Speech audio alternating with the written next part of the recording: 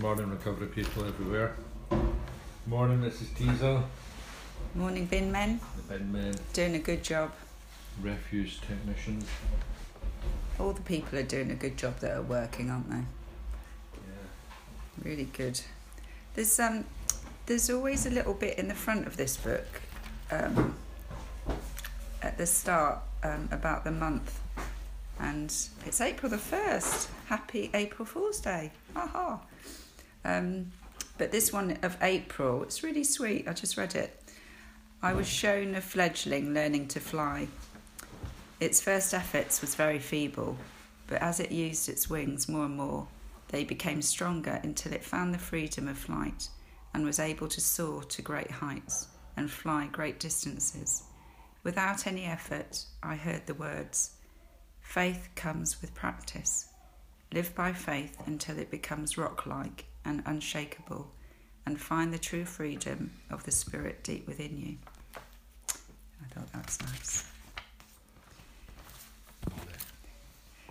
Spring unfolds in true perfection. This is the spring of the new age, and it is unfolding in the same true perfection. You are part of it, and it brings you new life. With it comes a glorious feeling of complete freedom and abandonment, of bursting out of old confined ways into new spaciousness where there are no limitations. Feel yourself growing and expanding in every direction, with a sense that anything can happen at any moment.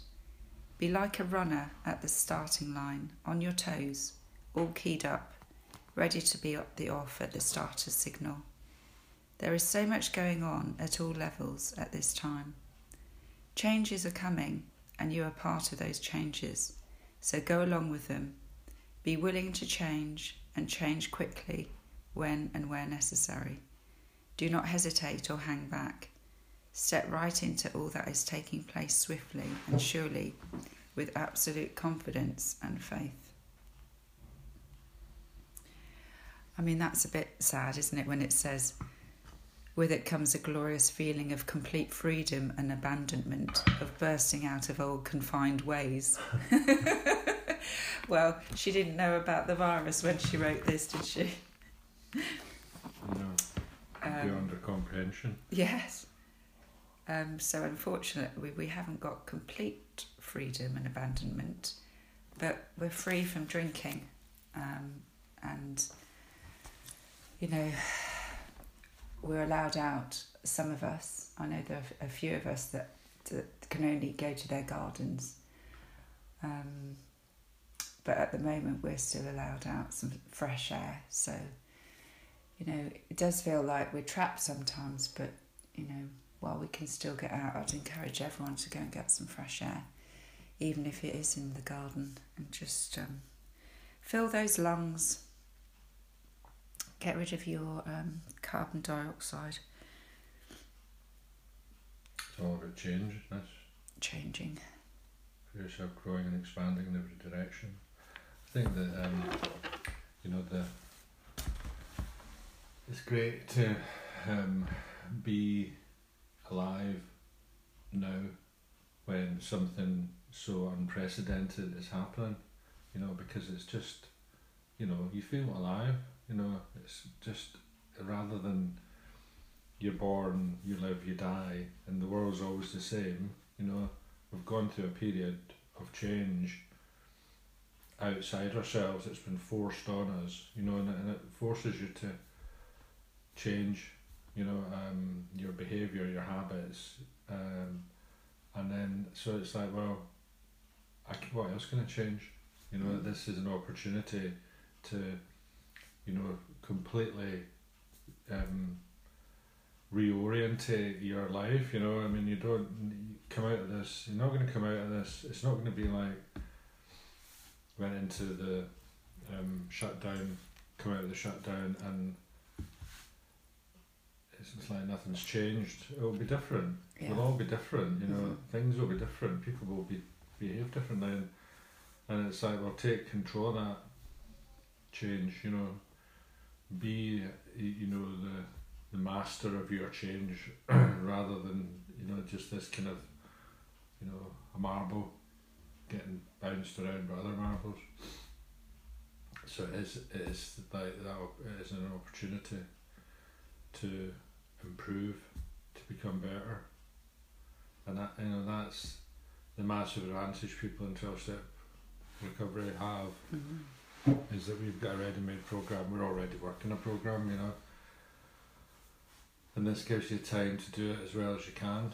No excuses. Not really, and you know, I think that the risks of relapse are higher. You know, because it's like the molehills the trip is up, and it causes to, you know, lose our temper, and anger can quickly lead you to self-destruct. You know, and self-destruction for us is pick up a drink. You know.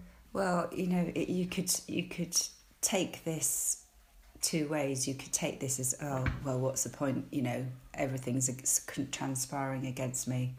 You know, I might as well just drink for 12 weeks. Or you could take it as, oh, what could I do? What could I do differently in those 12 weeks? What can I do at home that needs doing? Oh, I know what I'll do. I'll do an online yoga class. Aye. That's a great idea. Or, you know, tidy the garage. Yeah. You know, mow the lawn. Get some stuff sorted out. You know, take on a big domestic job. I'm going to wash all my winter clothes, get them all fresh and packed away, and get all my clothes ready for the new house. And yeah, this, you know, communicating with people. I'm doing 5 minutes Spanish a day. Are you? Yeah. Oh. How did you get on this morning? Have you done it? Not yet, no. Hola. Hola. ¿Qué tal? Muy bueno. Muy bueno. Bueno. Yeah. Good. Got a long way to go. No, it's good though, isn't it? You know, it's adapting to your situation and accepting, you know, the circumstances. And you know, if you think of the Serenity Prayer, I love it when it says, God, grant me the serenity. I mean, we don't have to accept it. Why do you need serenity though? The serenity to accept the things I can't change. So why do you need serenity to accept things? Why do you need serenity to have courage? Because so you're not fighting against everything? Well, I think that it's, you know, it's about having the clarity of mind. You know, if your serenity is you're calm. So if you're calm, your thoughts come, you know, in an orderly fashion. You know, they're not a headless chicken. You're not being bombarded, and your head's all, you know, kind of crazy. It's, you're calm and you're thinking clearly, so you can look at things and think, well, there's nothing I can do about that. I just have to accept it. That I can do something about, so I have to make my mind up what to do. And sometimes you need courage to make changes, because you're you know, doing nothing is often, you know, it's like easier. But if you really break down the prayer, we're not doing it ourselves. It's God that is granting us the serenity to accept the things we can't change, and the wisdom to know the difference. So in a way, it's our connection with our higher power that's letting us, you know, decide what's good and bad. So we have to have that higher connection, don't we? We have to have that conscious contact. Shut down opportunity. Right, I've got to get on. I need a little shower. You gotta get on. Gotta get on. March 1st, April the 1st even. AA thought of the day. Since I've been coming to AA, have I made a start toward becoming more honest? Do I no longer have to lie to my loved ones? Do I try to have meals on time, and do I try to earn what I make at work? Am I trying to be honest? Have I faced myself as I really am, and have I admitted to myself that I'm no good by myself? I have to rely on God to help me do the right thing. Am I beginning to find out what it means to be alive and to face the world honestly and without fear? Meditation for the day. God is all around us. His Spirit pervades the universe, and yet we often do not let His Spirit in. We try to get along without His help, and we make a mess of our lives. We can do nothing of any value without God's help. All our human relationships depend on this. When we let God's Spirit rule our lives, we learn how to get along with others and how to help them. Prayer for the day. I pray that I may let God run my life. I pray that I will never again make a mess of my life through trying to run it myself.